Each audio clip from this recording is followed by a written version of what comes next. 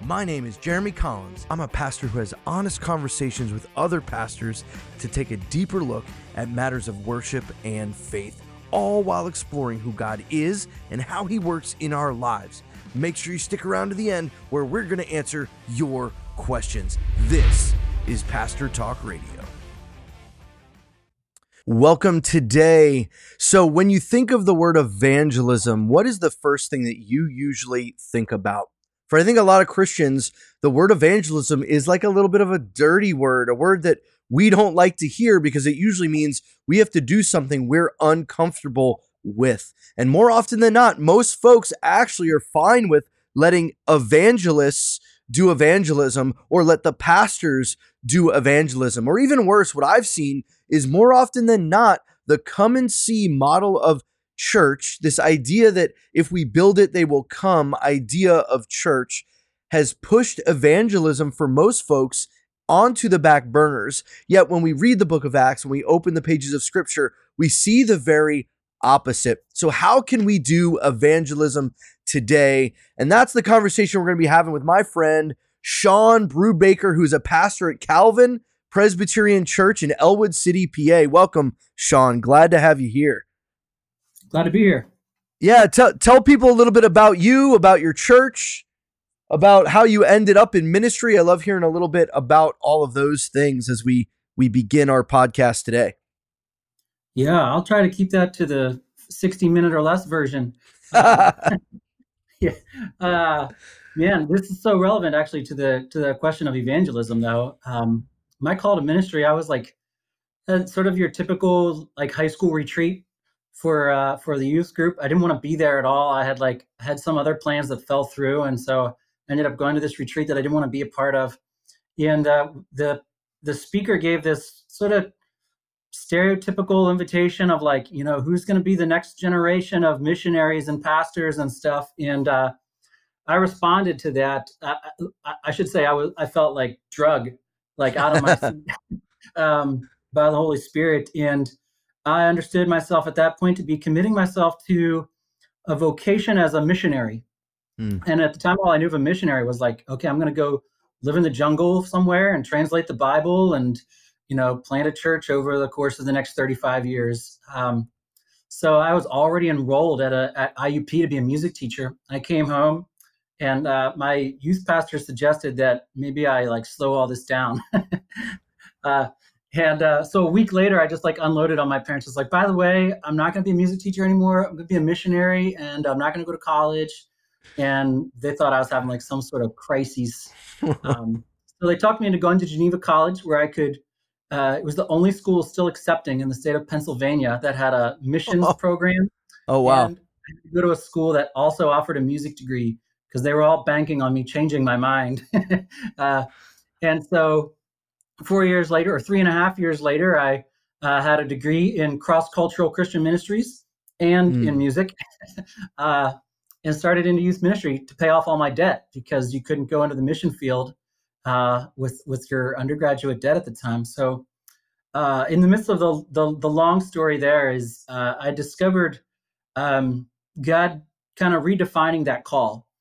Still the heart of a missionary call, but seeing that aside from true frontier mission, which still exists, but in a pretty narrow field, there's still some places where you still need those people to go in and translate the Bible and you know, raise up a people group. But for the most part, aside from that, the mission field is here.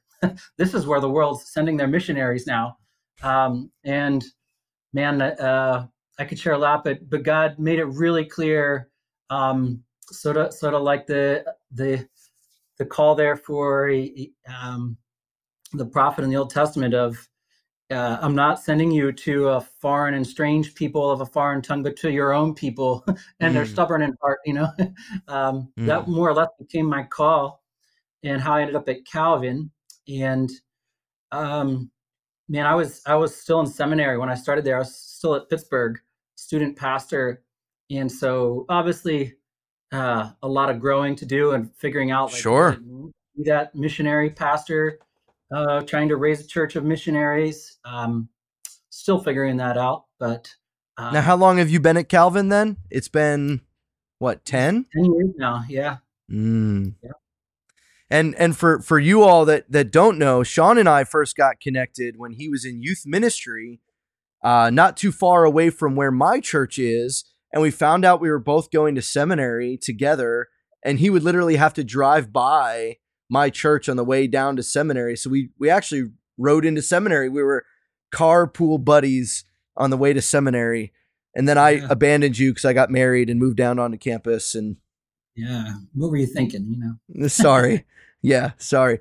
So that's really interesting that you share that perspective. And I know in the missionary stuff, I hadn't remembered the story of of your origin story before in youth ministry. But when when we're thinking about evangelism, and I'm going to say this kind of harshly, but why should we care what you have to say about evangelism, Sean?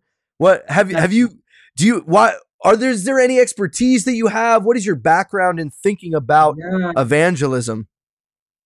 Well, some are pointing recently to I just finished a Doctor of Ministry with my final project and thesis being related to evangelism, particularly in the context of or through a congregation. So, Hmm. not you'll find a lot of evangelism literature that's out there, kind of like for the individual or for Sure. the evangelist, but there's not a lot dealing with how to do this in the context of a local congregation.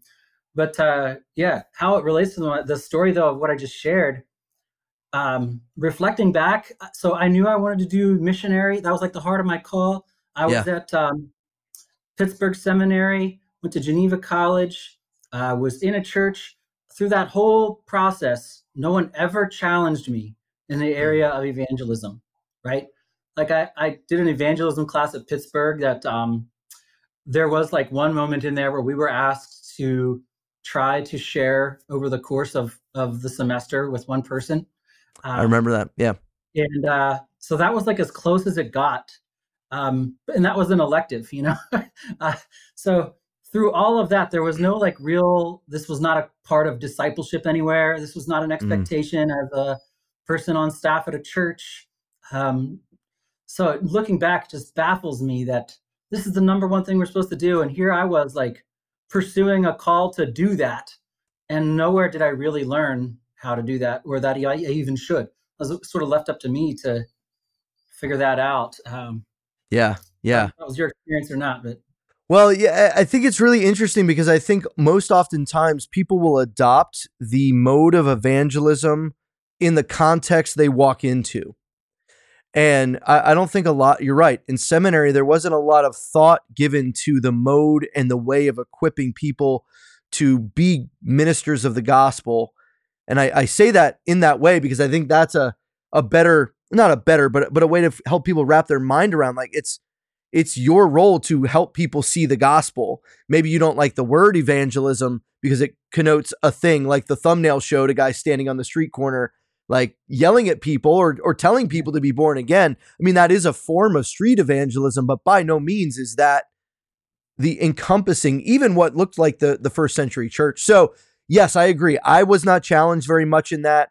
Youth ministry has probably been the thing that has pushed me the most in that because we're constantly Mhm. on the front lines of you never know who you're talking to and in general, but you never know what student you're talking to, where they are with Christ, even if they've been in church or wherever it is. So the evangelistic need and the statistics bearing out saying that most people make a decision for Christ before the age of 17. I think it's 80% or something like that. So the mission field is in youth ministry too, but it's also everywhere. And you're right, we weren't pushed at all. So how have you come to find what was your main thesis was brilliant to the congregation? What were some of the things that you found in your journey of trying to figure out, hey, it's not just about telling people to go be a personal evangelist to go share the gospel, but as a congregation, how do we do this? Yeah, there's a lot of layers to that. I'm sure there are. Tell me when I need to fast forward. um, No, we don't need to fast forward because I think okay. that this conversation and for the tease, here's the tease that I'll give everyone listening. I believe that our worship will determine our evangelism. So we're going to get to that, but I wanted to start with evangelism and this understanding and how the whole church is brought into this. Because again, you're right. I think most books are about personal discipleship or personal evangelism, or here's a tool. I mean, our Presbyterian denomination is huge on giving tools to individual people. I think that's important, but I think it's skipping a step, and I think you'd agree. So what are some of the things you found about congregation-wide discipleship towards evangelism? Yeah. So, my journey at Calvin, I went through a phase where, I would start to talk about evangelism and preach about it here and there. And I learned that was like a bad word for a lot of people. And Yeah. so I had to really back things up. And first of all, just get people past the hurdle of the language. I'm glad we held on to the language, but it took a long time to redefine for people so that they weren't just thinking about the guy in the corner with the poster or the bullhorn, or the guy that knocked on their door when they were a kid and told them they were going to hell or something. Well, isn't that So interesting? Like, I wonder, and this is just a side note. We talked about this last week on the podcast, but being super clear with defining the terms we use in worship and giving people the right understanding of definition so that even when we say the word worship or whatever we're talking about, we know what we're talking about. So I just pull that point aside for a second and say, hey, friend, make sure you're defining evangelism or discipleship, or everyone has a perspective of what that is. yeah. Yeah, so just like the culture around the word, we had to change, and that took a while. Then I realized we got to a place where finally we could talk about it, like without everybody sort of like rolling their eyes or pulling Yeah. back. Like we all knew what we were talking about now, and people had a conviction that they ought to be doing it, which was good, but no one was actually doing it. It's kind of like, yeah, we should be sharing our faith. This is an essential part of being a disciple. Um, but don't ask me to talk about my experience doing it because most didn't have any. I remember sort of a light bulb moment for me. I had finished a sermon, I had been harping on it for a while, and an elder approached me after the service, and they were in their late 70s, early 80s maybe, and they just said to me that uh, they had been an elder for 30 some years. They had lived in this church their whole life, and they felt like this new emphasis on evangelism was suggesting that everything they had done over all those years, all their service to the church was like useless because they never thought this was important and they never did it. And they were carrying a lot of guilt about this, and they're saying, look, I have like my children. There's a couple of my children that I could share with, but otherwise, I don't know anybody who needs to hear the gospel. Like everybody I know is in the church, and I've been in this church my whole life, and so I realized that for that person, what they didn't need was another lecture, another sermon convincing them they ought to be doing it. They were convinced. Now they're just dealing with the reality that, okay, so now I know I should be doing it, but I'm not really being helped or equipped to actually do it. So that helped me to see what I found as a bigger picture for people, especially the older folks of our congregation. Yes, some of them do just need to be convinced that it's necessary. But after that, they need practical tools and help with the relationships. So what my project ended up focusing on was being able to demonstrate, first of all, that my congregation was a place where they mostly had the conviction that they ought to be doing it, but none of them were. And the key to that puzzle was I found relationships.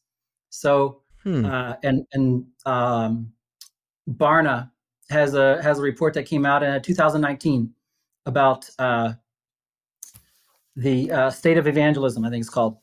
And they found the same findings there that I did in my own congregation. That was that my older folks were the most convinced they ought to do it, and they were the least likely to be actually doing it.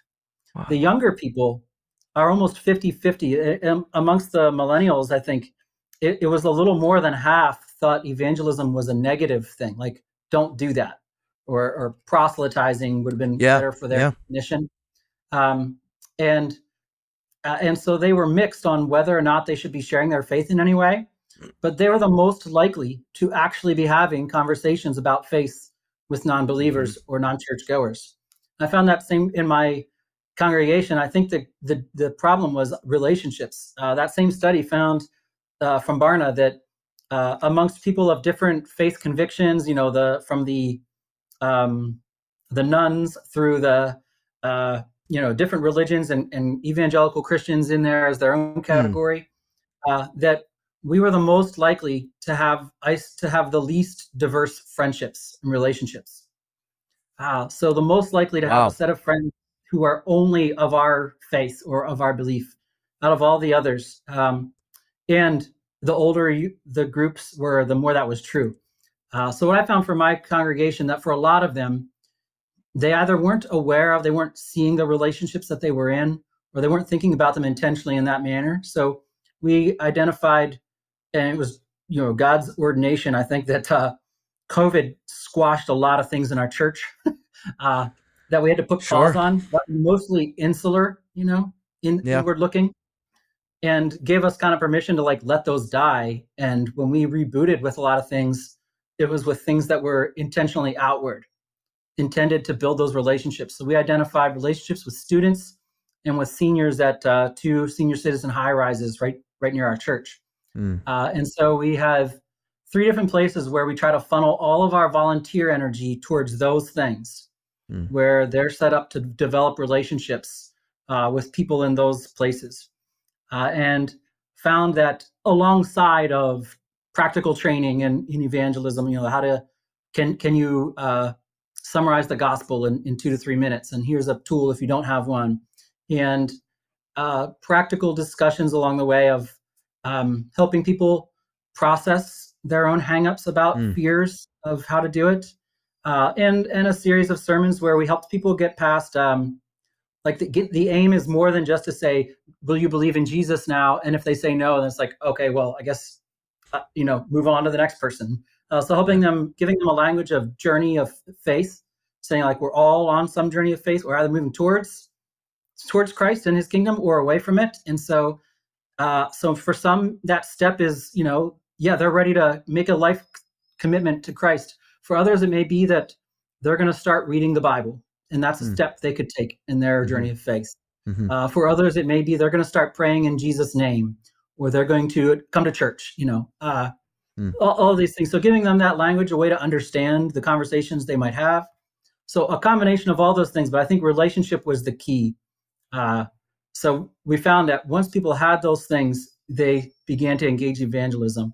The most direct finding I found in my own kind of like research after taking like before and after data on what happened through these things, the most telling piece was that at the end of that 9 months, um, everyone who indicated that they shared the content of the gospel in the last 3 months. So they presumably more than once in that time, but everybody who shared that they had shared the content of the gospel with the intent to welcome somebody into the kingdom of God. Mm-hmm. Um, Everyone who answered yes to that question also answered yes to the question that they were intentionally developing relationships to do so. Mm. Not a single person who answered no to the question about developing intentional relationships with the hope of sharing the gospel, not a single person who answered no to that question answered yes to the question of did they actually share the gospel. So that was the most telling to me. And I think, if nothing else, it's just people who are being aware now of those relationships. Some of them did it through the programs that we set up, and others were just doing it on their own. Mm. Uh, so that was telling. So in at least in my context, I don't think that's like the key to the puzzle for every congregation, but for my Sure. congregation, that was the key. They needed to develop relationships, Mm. knowing that that was part of what they'd hope to do. Not that they're just going to like pass those people off if after they share, but that knowing that Yeah. uh, that intentionality really it Wow. showed a statistical difference. That's really neat. I also can't help but think as you're sharing that when you hear the statistics of the younger and the older generation, it's almost like you need a buddy system of Yes. like get an older person with a younger person. The younger person's likely to do it. the older person is the person who will encourage that younger person to go do it with them. That's awesome though. But yeah, it's interesting that you mentioned that, because I think that that's a finding we've seen play out in youth ministry as a whole as well. That this idea of when you have these intentional relationships with other friends in school, that the hopes of sharing the gospel, you're far more likely to do it. And so anecdotally, I would agree in our context also. So those of you that listen and are here, I would encourage you to think about those intentional relationships in your own life. And what do those look like? I wonder if starting with intentional relationship doesn't also create a more gracious environment than a rigid legalistic environment. Because I think that's what many people think when they think of evangelism, is it's just the straight gospel, turn or burn. You're either going to go to hell or you're going to accept the gospel right now. But when you start with a relationship, it's much more, there's love, there's care, there's grace, there's it's not a hard, yeah. You're sharing out of love instead of guilt. Like, oh, I'm here to say my thing because if I don't, I'll feel bad. Yeah. Versus in a relationship, then it's like, this is a real person and I care about their soul and I'm going to share with them, and I'm still going to care about them when they say no, or when they say, I'm not real sure. It gives a face to, to that. So it's no longer like an obligation, but it's a desire, yeah. So, transitioning a little bit to talk about worship, but it'll also give you a chance to tell a story. So I'm going to ask a question. If people were to click on the link that I provided down in the description to go to your church's YouTube page, and if they go and watch the most recent, meaning this past Sunday, live worship, they're going to see like these bright colored ping pong balls that seem to be like on the communion table there, or right by it. What is that all about? And how is that connected to evangelism? Yeah, lest the Presbyterian lightning bolts fall from heaven. It's not on the communion table. Okay, good. But it is like on some steps behind there, a little podium thing. So we have this jar, and this is part of like how the whole congregation does it. So one is like just giving language about evangelism and journeys of faith, and inviting people to share in worship about the opportunity they had to share the gospel through the week. Those kinds of things, putting that in the culture of the church. So part of that was having this jar up front, and we challenged people to share the gospel, so we define evangelism as sharing the content of the gospel with the intent of welcoming them into the kingdom of God. But or under the kingdom of God, however you want to put that. So that was one reason they could put a ping pong ball in the jar. Another could be just that they had a conversation about somebody else's faith. They were listening. Tell me about what you believe. So if they have some conversation that gets beyond, hey, I'm a Christian and I go to church. Do you want to come? But to like, what do you believe? Let me tell you what I believe. Or some conversation that gets to the content of faith. They were encouraged to put a ball in there, and that does include also, one example of a step forward in somebody's journey of faith is to begin to worship, and so we did include that. But it's more than I gave a postcard to somebody about my church, So we challenged them to put a ball in that ping pong jar every time they did that, and we're a congregation average in worship of like 50, and so it's not a big church at all. And I was nervous that jar would never get filled. You'll see if you watch that last video that there's only a few in that jar, but I don't think you can quite see in the camera angle is that jar actually was filled like 2 weeks ago. And when it overflowed, we dumped it into the acrylic podium that's there. So like now there's just like a couple inches of the podium. And so the next time the jar gets full, we'll dump it again and see how many times we can do that this year. The kids are pumping. They want to have like a pizza party or something, that they filled. The kids actually, a lot of them, filled, led the way in putting those ping pong balls in there. Yeah, I remember you sharing that at Presbytery the other time we gathered, and you said you were worried that no one would go, and then it took some of the kids like the little ones coming up and putting the ping pong ball in, Yeah. displaying that they just shared their faith or had a faith conversation. And now you're putting that weight on those older folks who know they should be doing it, feel Yes. convicted to do it.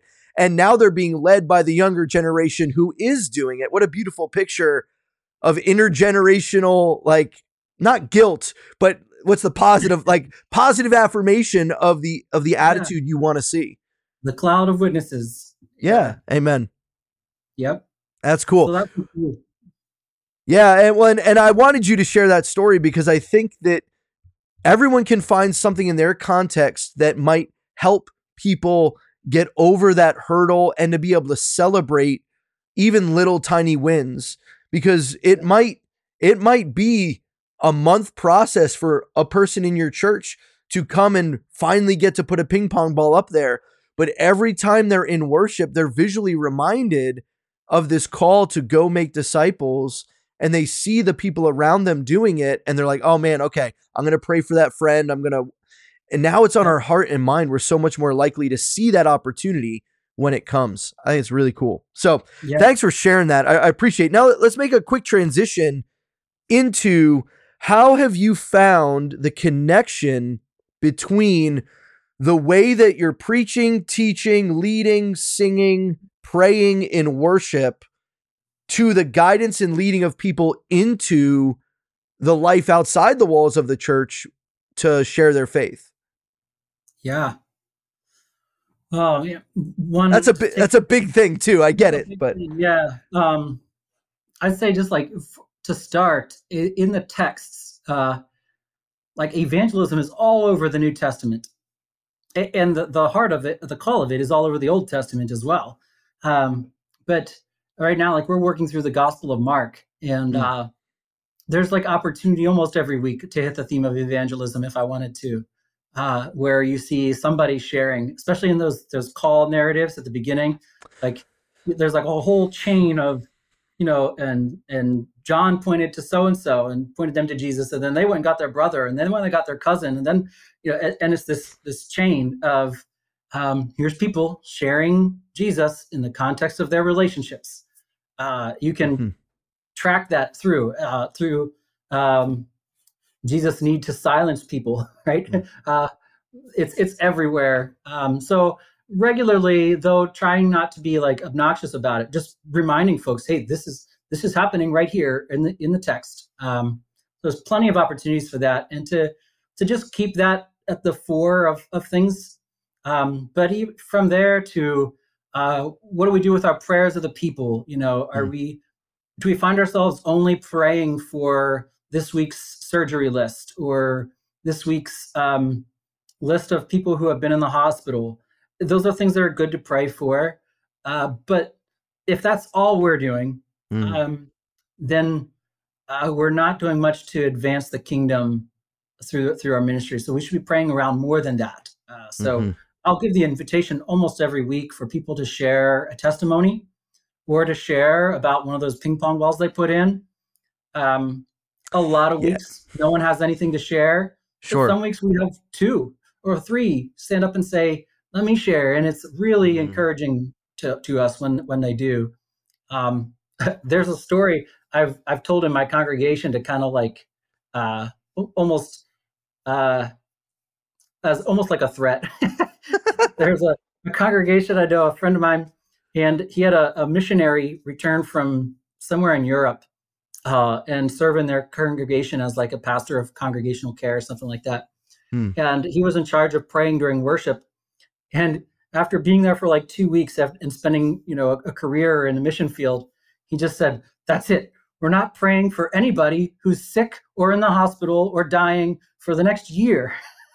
And he had this rule that in order to do so, they had to state the state of that person's soul and what they were hoping would come through that healing spiritually. And this guy shared with me how like the congregation was sort of like shaken by this at first, but how it came to be a blessing for them that, so Mm. then when they did pray for those things, it was like, so we come back next week and we asked, what has God done in that person's life beyond just the healing? So that's kind of a radical approach, but I do think we've got to start thinking about the power God has given us to do things in his name goes way beyond hoping that somebody recovers physically. And in fact, Mm, the primary call for us ought to be the impact of the kingdom of God in their life. So reframing how we pray around those things and what we give attention to in those prayers. So I'm going to pray for those persons, but uh, I'm not going to spend 10 minutes praying about each person's upcoming medical condition, and then a minute yeah. about the spiritual needs of our community. Mm, I'm gonna spend 5 minutes praying for the advancement of the kingdom and the spiritual things going on and the opportunities for those conversations, and a minute or two about the individuals who are named. hmm And around those things, I'm going to pray that God can use them in that person's life to bring glory to Himself mm. in their faith journey. To tie those things together. So I don't want to sound like a hard-hearted about that. Of course, in a small congregation, pastoral care and sensitivity is a huge part of what I do. Amen. But I do want to push people a little bit to think about the context of that. That even our pastoral care is meant to be used in the advancement of the kingdom. So Yeah, yeah, the term that we've come to use for those prayers is the bumps and boo-boos prayers. And and we say that because in the grand scheme of life, of eternity, they're bumps and boo-boos. And yeah, even though they might be really painful, we don't mean to say that to minimize the pain. sure, But yeah. you're right. I think we are so quick in our world today, and we see it not in our denomination prayerfully, but in others, where the gifts are more desired than the giver, where health and wealth is the thing desired. And so people come and they give their time and they give their money in an effort to receive healing or to Yeah, receive favor. And I know that that's not your perspective, but that doesn't mean that isn't the perspective of some in the pews who might be absolutely. struggling through that and go, why am I not healed? Why am I not healed? And why can't my loved one recover or what? So I think that, yeah, a hyper focus on those things can unintentionally draw actually our eyes away from Christ and Yep. instead to our infirmities. And I think that Yeah. that's the wrong direction. So, Well, even Jesus, right? He could heal, and he healed all the time, instantly, and yet his focus was always pointing people past that yep, yep, to the message that he was sharing. So, I always say, I think I said it a few weeks ago. Even if everybody we prayed for, let's say the church, had this renewal of the Holy Spirit, and we just started healing people, every prayer we prayed actually healed everybody. Um, Eventually, those people would go on to die of something else, as the people did in Jesus' time too. sure. Uh, Yeah, and Lazarus it would died. not, Lazarus isn't alive still. yeah, Yeah, and it would not increase yeah, the kingdom of God. It wouldn't. mm, That's not the goal. yeah, yeah. Yeah, So how have you in some of your liturgy and some of your worship preparation? Because obviously, I mean, working on a doctorate while still being, it's not like you could take a year of your life off to go work on a doctorate. You're kind of building this all together as you're going. mhm. How did some of your organization in liturgy and worship shift as you were trying to make people more outward focused? You've mentioned a little bit in the prayers and a little bit in the Yeah. preaching. Was there anything else, the substance of the music or the calls to worship or the other elements that you might have as a part of your worship of the day? I'd say, unfortunately, I'm just getting there now. Yeah, um, so I've been working through that Christ-centered worship book, and we're going through that with my session right now. that's great. Um, informally, yeah, there are lots of little things. Making sure that we try to explain the elements of the worship service more, our transitions. Those are things that I've not been very good at, and in trying to equip. I'm sorry, in my failure to equip lay leaders, Hmm but in trying to use them, um, often gets, you get somebody there and maybe they're just reading whatever's written in the bulletin, rather than sharing why we're doing what we're doing. Hmm. So Hmm. we're kind of in like a two-phase plan right now, where our session's looking at why we do what we do and introducing a couple of things that actually one of them started this past Sunday. We could talk about that. And Yeah, then let's talk about it right now. Let's go. What did you start? What's new? yeah. So we introduced a part of prayer uh, right after our offering that used to be just kind of almost like a dedication of the offering. And it was usually offered by the pastor. And then for a while, it was offered by our lay leader. But now we bring an elder from the session up front just for that prayer. And they pray about not just the offering, but we have like a spreadsheet that plays like a rubric out of a rotation of things. So one category is ministries of the church, and there's maybe Mm. 10 ministries of the church that each week one of those things is in the prayer. Then the next one is our mission partners. So our ministry partners, some of those are local, some of those are global, but each week one of our ministry partners is prayed over. And then local concerns or national concerns or concerns of the world, global concerns. And so all those things are laid over top. So in those three categories, we have a rotation of things that are prayed for, and asking our elders to pray over that, showing um, the, trying to counter what some people think of our session is sort of like, well, they're the event planners, like Hmm. they do the numbers on the budget and they plan the parties and make sure that there's somebody to do everything, but they don't always see them as like our spiritual leaders. And also wanting people not just to see that the pastor's the only one who's praying without notes, and actually there's Hmm. nothing wrong with notes. I encourage our folks to use notes when they pray, but to use their own words, and rather than like something that out of a set of, here's like 6 scripted prayers or words you can use in the service that a lot of our leaders will use on a rotation, and everybody knows that's where it's coming from. So challenging them to come up with their own language in worship. Mm.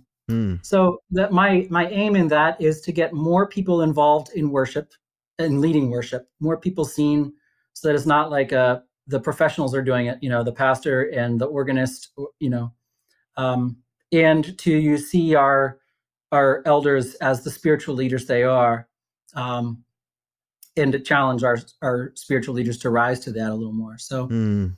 this was so for 2 Sundays, I kind of introduced it and explained why we were doing it, and introduced kind of the rubric that we were going to use to help us pray over a diversity of things.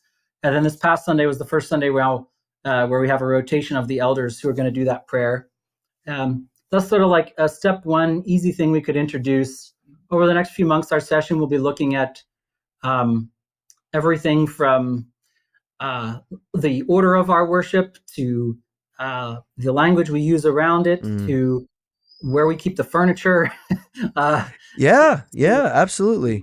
all those things. And then in the summer, we're going to be offering a pretty um, a much more robust training for our lay Mm. worship leaders, so that they're equipped to do more than just read what's written in the bulletin, but to do some of those transitions and explain more about why we're doing each thing. So that's the goal. That's the plan. We'll see how it goes. But truthfully, I've not been as intentional as I should have been about uh, putting all those things together when it comes to worship. We're tempted, especially in our small churches. Um, when I began, especially, I've obviously developed a lot more trust and credibility being there 10 years now. But early on, it was sort of like, Pastor, you can do whatever you want, experiment all you want with all these things. Just don't mess with worship, like Yeah. just don't Oh, sure. Sunday morning. Yeah. Um, Don't and change now I'm that. starting to see like this is the thing Hmm. that is so important. And that So was the same journey our elders were on. We took our time and slowly walked through that book and didn't change a lot until there was like massive consensus that was just like, oh yeah, it totally makes sense. We should have X, Y, and Z in this place and in this order. And in this, and it actually so happened we were reading through Christ-centered worship when there were disagreements and challenges on where flags should be in the sanctuary, Yeah. and so which was helpful because our elders were already thinking, hey, what's the point? Why are we doing worship? Who is worship for? What is the object of our worship? So once you get elders thinking that way and you get on board, I think I'll be praying, but I think you'll be surprised at how actually smooth those changes end up coming. Because when you have that leadership on board and you have the why, like you've got the evangelism why already. Now you're like, hey, we want to teach our people and we want to guide them out, not to become a place where people come to get the thing they want so that they don't want to leave. Right. So, Yeah. What we've experienced, some of the things that have helped me begin to identify that as the thing that needs to be examined now. So like we've built all these relationships in the community. We've got all the community ministry going on. We've got it, even like our congregation almost doubles when we look at those who will show up to serve with us because of these different things that we're seeing. Is we've got close to 100 people who will serve under the name of our church with us, show up to things like VBS, show up to things like any outreach event we do, and they will call it their church, but they don't come to worship.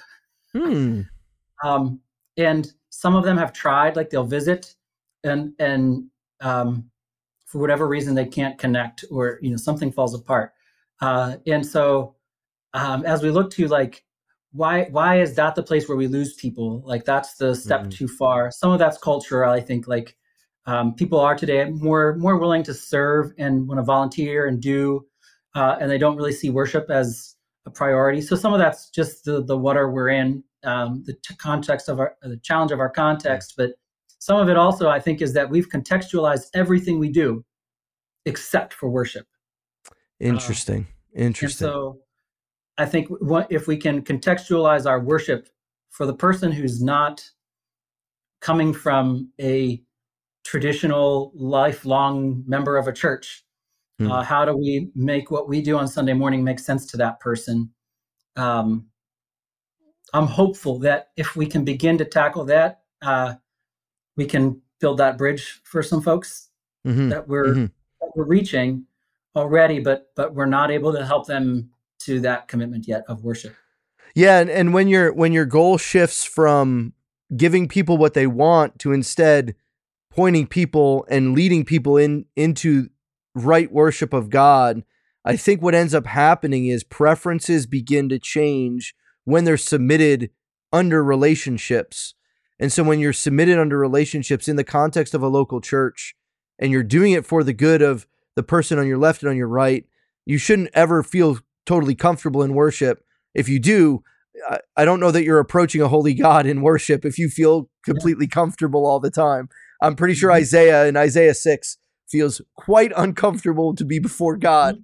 And I think there's an element of that, but are we welcoming and hospitable? And that was one of the things that I've been learning in my own life in terms of evangelism is the ministry of hospitality can be such a radical part of what you've already said, which is relationships, which are intentional that lead to evangelism. And I think that that's something that people often negate or forget about. One of the books that I found helpful as I think through this is Rosaria Butterfield's The Gospel Comes Without a House or With a House Key. The Gospel Comes with a House Key. Very powerful and convicting story of opening your house up to anyone and everyone to be a place of gospel ministry. Man, I'm jealous, and that's something I'm hoping for in my own house as things go. But as we're doing that, that brings me to some of our questions. I want to flip to our Q&A time because we've got some questions here. First from Daryl, hanging out here. Oh, it's not popping up. Oh, wait. There we go. Daryl, if you haven't followed Daryl's channel, go find Trinity Truth 05. He's been on the channel before. He says, what is his, meaning Sean, what is your favorite evangelistic method, or I'll say method/tool? Method/tool.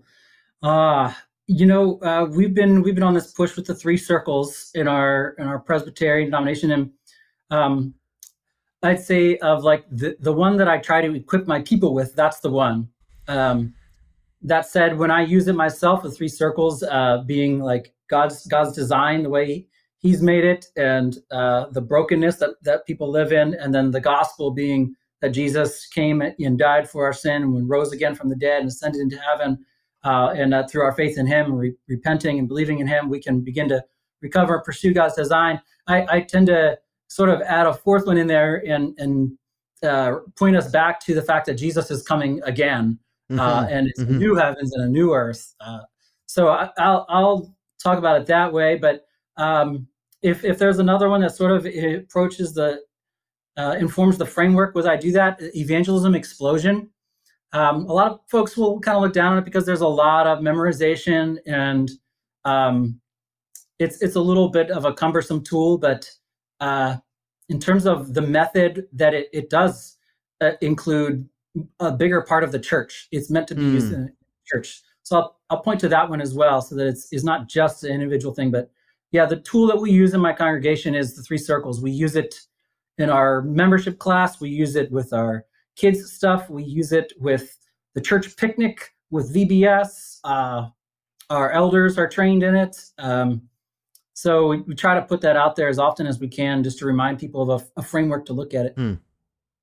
That's good. Well, in the same light, I would agree with all of that. I think finding a method that works for your context and don't be afraid to try different ones, but those are two good options. I also think you can go just Bible through something like the Romans Road, but you're Yep. right. That's more heavy on the memorization, and it doesn't necessarily encompass creation, fall, redemption, restoration, which is what we're also trying to present a little bit up when we present the gospel to Yeah. give a bigger context than just, do you want to go to heaven? Everyone's going to say, yeah, sure. Yeah. Right. Like, I think that could be a misleading, Yep. uh, yeah, a misleading way to enter. So Dean's here also. Dean's in the chat.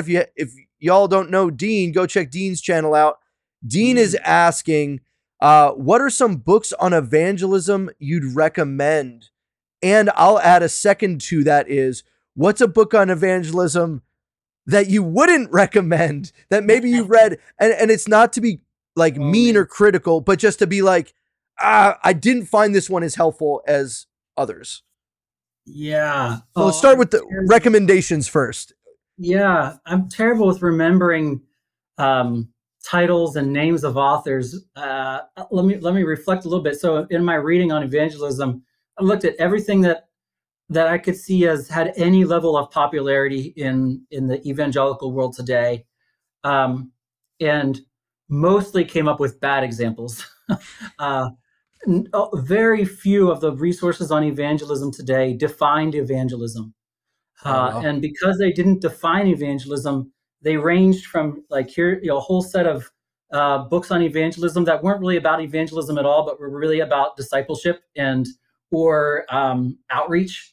But to them, it was kind of like ranged everything from like just by having worship. Some basically said like evangelism is having worship on Sunday morning and making sure that people are invited. Or to others, evangelism is like everything I do that is good in the name of Jesus. Um, Hmm. and neither of those things, I would say, those are necessary things in the big picture of the Hmm. work of the church, but none of those things I would say qualify as evangelism. Um, so the stay away from list would be Robert Coleman's Master Plan of Evangelism. Uh, And that's a big named book that a lot of people yeah, turn to that. it's not really about evangelism at all. I mean, it's about evangelists, sort of like Hmm. it's about if you took it as that, like I've got a bunch of people underneath me who are evangelists, and I want to train them. Like you could see that, but in terms of like uh, actually, what do you train them to do, and what are you doing? There's not really very little mention of actual evangelism there. um, Hmm. so I would say, if you put that one in its context, not that it's totally unuseful, but it doesn't really speak to the context most people are in today with evangelism.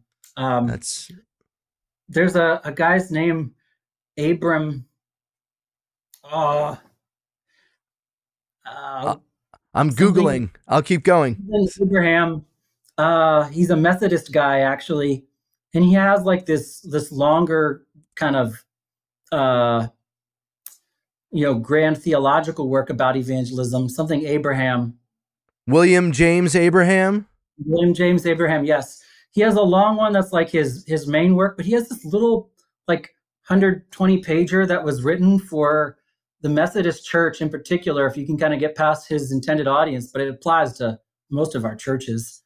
And he does a good job of, for one, like defining what evangelism is, Mm-hmm. uh, and showing all of the alternative definitions that have been offered in the evangelical world in the last 50 years or plus, which included that broad diversity of like, oh, if I, gave my neighbor a casserole, that was evangelism, or if I, Hmm. you know, um, went to the food bank for the week, like those things are good, but they're not evangelism. He defines the different, he lays out the different ways and explains the same need that I noticed, that we need to be clear about what it is. Then he talks about the assets that the local church has to do it, Hmm. with everything from the relationships that we might have to. So it's this little book that was actually like tough to find, but I was surprised to see that that ended up being one that was really helpful. Otherwise, like there's some stuff out there by Stephen Fitch, Hmm. um, that included evangelism. They weren't necessarily just talking about evangelism, but his, I think, 7 habits of a, I forget what his title was. Terrible with these Sure. kinds of things. He had some good stuff out there that put evangelism in the context of all those other things the church ought to be doing. Hmm. And I really liked his way of doing that. Um, and it was, again, his stuff is written for the congregation, for a church, and not just for the individual. Um, those are Hmm. those are some good ones. Evangelism Explosion, again, like it sounds a little dated and a little cumbersome, but it's comprehensive, and so if you can boil it down to your context, that's a helpful one. Um, Trying to think of some of the other stay away froms. Uh, Well, I think even just giving the master plan is because I think that's one that a lot of people might come across, and the stay away from was more. I think you already gave that in the sense that like, well, it's kind of surprising that that wasn't actually helpful for evangelism. right. Yeah. Pepper out of the salt shaker, like, is good if you're on your own personal journey of like, should I do evangelism and how? But it never really, it like connection to the church is like an afterthought. I think it was like even put in like the updated revised edition, but um, so all of them fall short a little bit. So Dean commented back. He said, "Yes, that Coleman book is Packers, interesting. Packers Evangelism: The Sovereignty of God is my go-to, and that's a good yeah, one too. that's a great one for the theology, especially. Of the why behind it." Daryl says, "Any testimony of helping a church member under the need for evangelism or helping them to overcome the fear of sharing the gospel?" And you don't necessarily have to get into sharing names, but any experience in helping, because you did share that the older generation is the most likely to feel the guilt or the push to go do it, but unlikely to maybe overcome that shame and fear. So, any other thoughts on, besides, you said relationships were the key, right? Helping people shift from a focus of the content of the message to instead the heart of the one you're talking to is kind of how I took that. To any other tools to help people overcome that fear, or any stories about that? Uh, Giving people a chance to name it, to share their Mm. fear, and to hear them and answer them was helpful. And then giving them opportunities for like rapid obedience. That's a general principle for discipleship. But think of one event, and you probably heard me share about it at that meeting. Um, where we had a trunk or treat, and the kids were on like a scavenger hunt at the different cars to, they had like a sheet they had to fill out what the 3 circles were. And so at each station they were to ask if that person could explain to them any part of the gospel. Um, and so there were a couple people I asked to ahead of time to do that. And so like that repetitive, like here's a person asking them for the content and they're sharing it. Um, when you do that like 50 times in a night, um, I think those persons surely felt much more comfortable than Hmm. the next time they thought they had an opportunity to do it. Um, Having that awkward practice. You Hmm. know, I kind of had like three phases. One time we had like the first night was let's just talk about the idea of evangelism. I had a decent crowd show up to talk about the idea. The second night was like let's show up and I'm just going to talk about this tool, the three circles, and read the book and talk about that. I had like a little bit smaller of a crowd. And then the last day I was like we're going to show up and role play and you're going to share the gospel with each other. And I had like two people show up uh, because they were so intimidated. Hmm. But that's a necessary step at some point. Later, I found you just have to like kind of sneak it on them. If you tell them they're gonna have to do that ahead of time, no one will come. But if you just Hmm. kind of say, "Hey, folks, while we're here, we're gonna do this," and set them to it, somebody will be the first one, and after that, the folks go along with it. And Yeah. so, Someone yeah, that someone breaks the ice. training versus teaching. Uh, Hmm. that's any other thing we train people to do. It's repetition, it's practice, and this is no exception. That's not easy to get to, but I would Hmm. say training. Yeah, and in the context that you've shared, you've also opened the celebration of evangelism to wider than just a literal retelling of the gospel. And I think Yeah. that that's really helpful. I would even consider, as you were talking, I was thinking like even considering the step of beginning to pray for someone consistently is Hmm. is the beginning of intentionality, I would say. Like I think the first step of intentionality is praying for someone's salvation, and then that's going to lead you to be intentional in your relationships.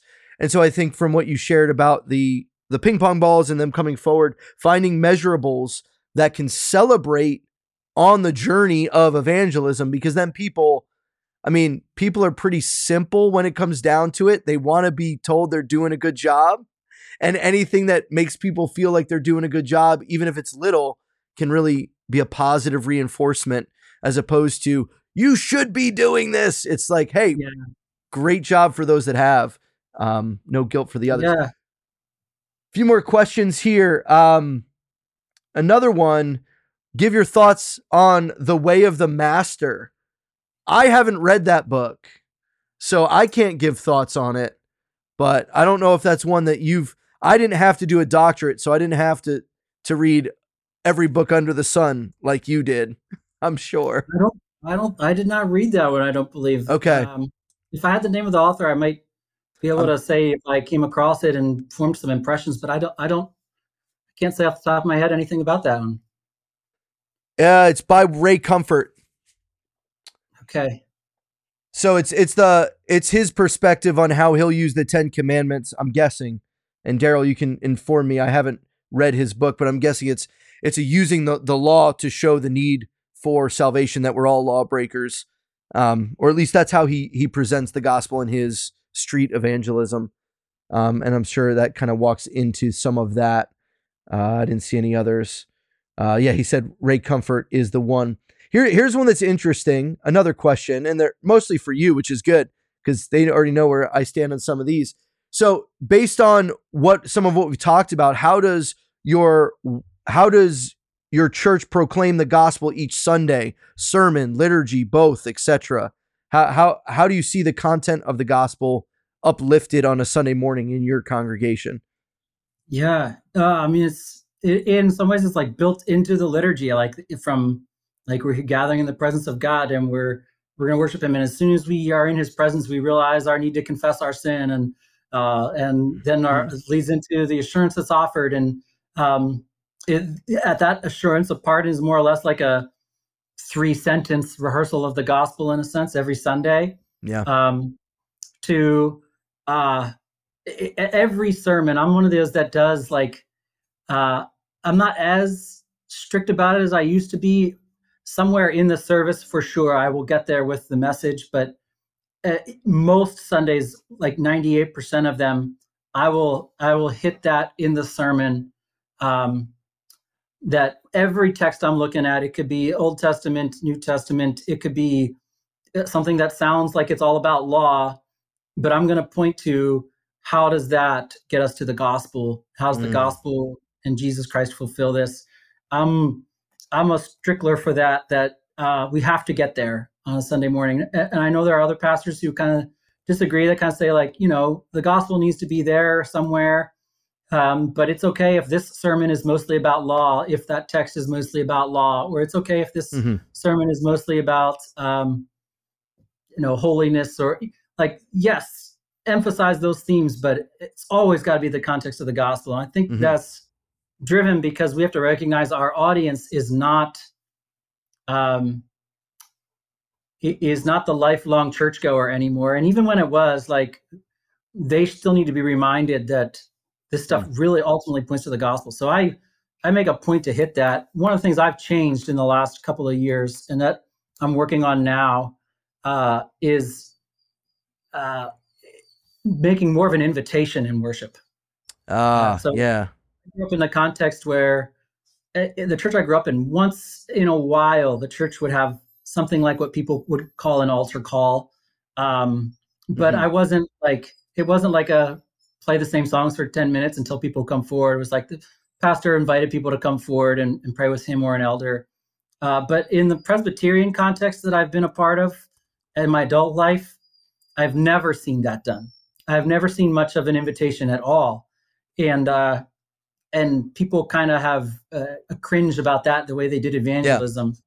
Uh, and so I've been developing my own understanding is that no, that needs to be a big part of it. Yeah. Every other life change that people make, they're pointedly challenged at some point, and they make Mm. a commitment at some moment. Like, if I'm going to quit smoking, they have this moment where they just say, like, yeah, I'm Mm. going to quit smoking. I'm going to share that with everybody. Like, so if we're not offering an invitation to do that, Mm. why not?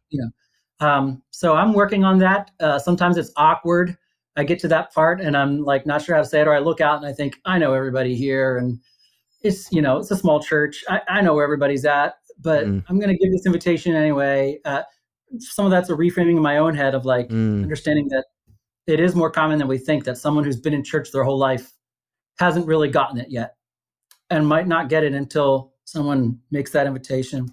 Well, and So maybe a way to reframe that too, though, is if you're trying to have an outward focused mindset towards evangelism, is also like this idea that here is the good news of the gospel that we proclaim and believe, and you're invited to believe it today. Like I think that it yes, could still be, because so important that we keep saying the words of the gospel, the message of the gospel again and again, so that it's not that it becomes rote, that we don't doesn't have impact, but instead that it becomes so natural to our speaking that, like what says in 1 Corinthians 15, that Christ died according to the scriptures and was raised according to the scriptures, and he mm-hmm. appeared to all of these people. Like, that's the contents of the good news that was recited in churches. That some believe that's the earliest creed in the text, and that's why we have Yeah, creeds and confessions. And so I would encourage you to think on,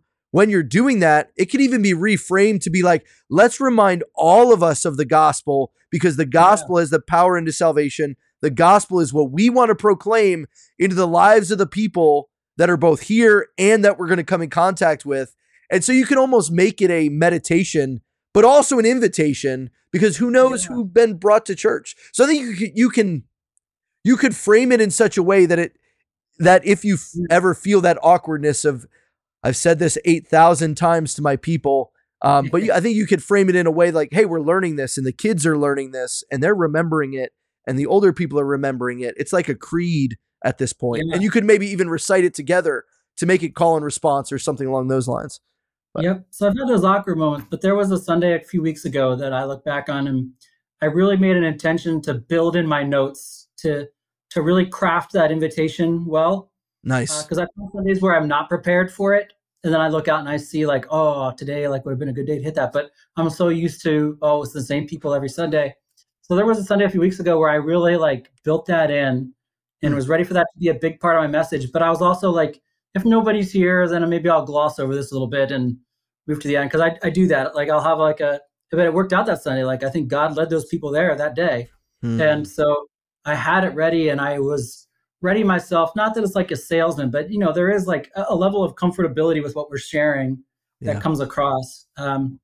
And I do so I had that like pointed, kind of extended more than I would usually do invitation. But then, yeah, I think every time I do that, I also end with like, and for you who have accepted this before, like, let's celebrate and be reminded, and Hmm. that leads somewhere into Yeah. either like a prayer or a final hymn or something. But yeah, if it doesn't come out explicit in the message, it'll be before my blessing, like as part of the charge, like a final Hmm. invitation. Um, and every Sunday that there's communion, I Yeah. make that invitation sort of as a part of describing who's invited to this table and who's not. So like, Hmm. it's not like, hey, you're out, but hey, like if you haven't accepted this before, like we would love to receive you into the kingdom, to baptize you, and to Yeah. welcome you to this table. So those are the places in the service where we hit it one way or another.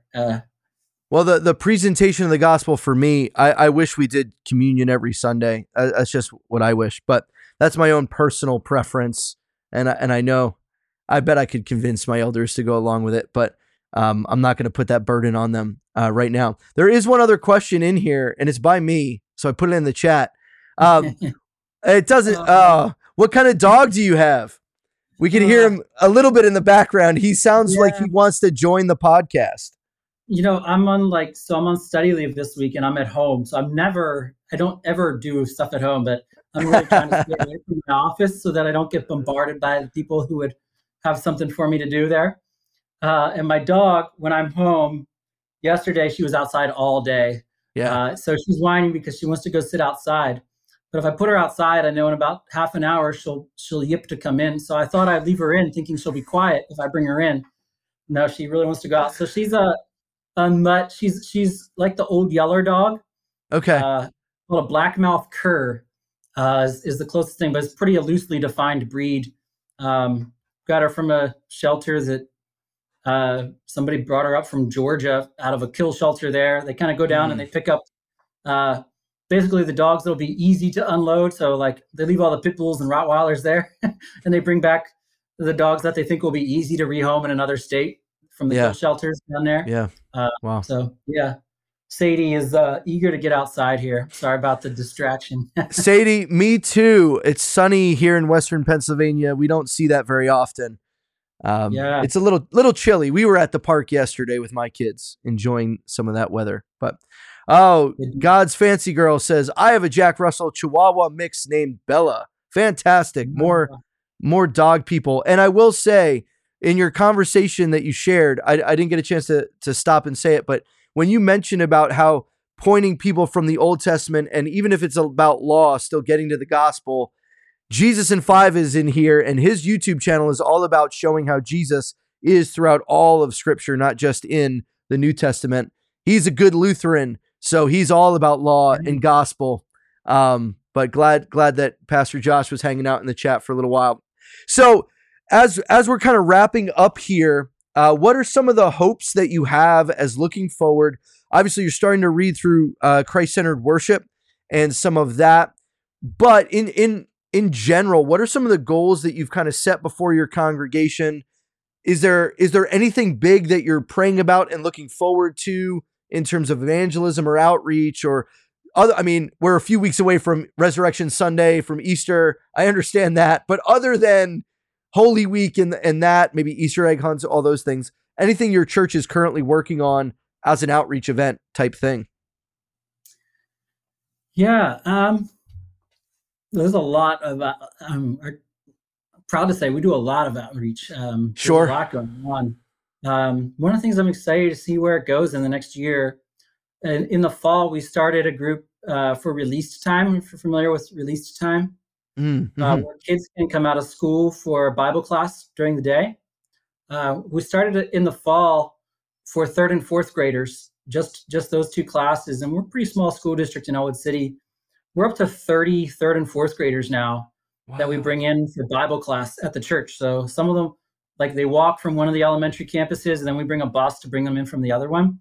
Um, and it's a pretty good mix. Like I'd say a little less than half of those kids are from good churched homes where they know their stuff and they're being raised in that, Sure. and they're a part of a church. And a little more than half have really no church connection at all. Interesting. And they're there because they can get out of class for an hour, which I totally would have done and did do when I was a kid. I didn't go to Bible study when I left in class, though. Yeah. I walked to the local deli or the pizza place next to my high school. So I went to a release time program. I didn't even know that's what it was called, but I remember getting out early on Fridays. It's called early dismissal. We went to the local Mennonite church, and these ladies in their hair coverings and long dresses and give us animal crackers and teach Bible lessons on flannel graph.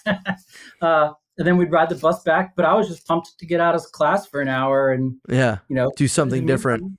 Learn about the scripture. So we're obviously like the gospel there every time they're there. But interested to see like how we can build the connections from that to the actual life of the church.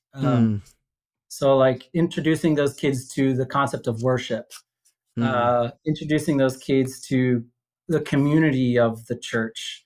Obviously the Bible class is going to be a big element of it, but how can we, we're interested to see how that develops, now that we've really gained some traction, to start with just like 3 kids at the first one. And now we've got like 30s. It's pretty cool. And that's fantastic. Expanding that next year to the 4th and 5th graders, and having a separate class for them. So, just see how to develop that. That's neat. The one thing to take away from that is, and this is something I have to keep reminding myself, you have to go and ask what's available and what is needed in your community. And you can find things like that. There's a need in your community that you guys have been able to walk into. And that's awesome. So thanks, Sean, so much for being here. I greatly appreciate it. This was hopefully an enlightening conversation for some that were here, or at least an encouraging one, that evangelism doesn't have to be a dirty word, but you might have to do some dirty work to get it into a better place for your folks to be excited about because of all the baggage possibly. Same with, we're both a part of the EPC, which is the Evangelical Presbyterian Church.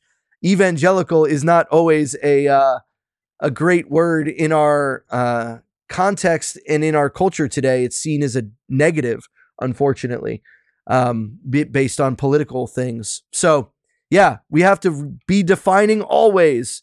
And I look forward to hearing how some of this plays out in your context as you and your elders are reading through Christ-centered worship. So I appreciate you. Any closing thoughts or thing that you had written down that you're like, I wanted to say this one last thing that will change everyone, blow everyone's mind? And no, it doesn't have to be that revolutionary. But or here, we'll end on this. What is one thing that you remember from our times driving back and forth to seminary? I was trying to think of stories and I couldn't necessarily remember like an eventful thing other than just enjoying the car rides. But yeah, I think it's just a miracle that I survived that season of life. I remember I struggled just like being so tired and getting through those drives. So God may have used you to save my life there, Jamie, from falling asleep with going through some red light headed down Route 8. Oh, it was brutal, man. Yeah, that was a long drive. But well, thanks so much for being here, guys. If you haven't already, please leave a like on this video. If you're listening on any of the podcast platforms, I appreciate you. Please consider leaving a review or sharing this with someone. Actually, that's the most important thing you could do if you enjoyed this, because podcasts like this or live streams like this grow based on word of mouth more than anything else. So consider sharing this video with someone. Thanks so much for being here, Sean. Guys, we'll see you next week, where I'm going to be sitting down and talking with Jared Hoyt, another EPC pastor in the Presbytery of the Alleghenies, is going to share some of what his church has gone through in looking at Christ-centered worship as well. Hey, thanks for joining us on the podcast today. I hope and pray this has been an encouragement to you. If you would please consider sharing this with someone who needs to hear it, or leaving a rating on whatever app you're listening on, I would greatly appreciate it. Thanks so much. Catch you on the next one. People think that there's another gospel. They think they can improve upon the gospel. They think they can edit the gospel. They think that they can change the gospel and move to another gospel. But there is no other gospel.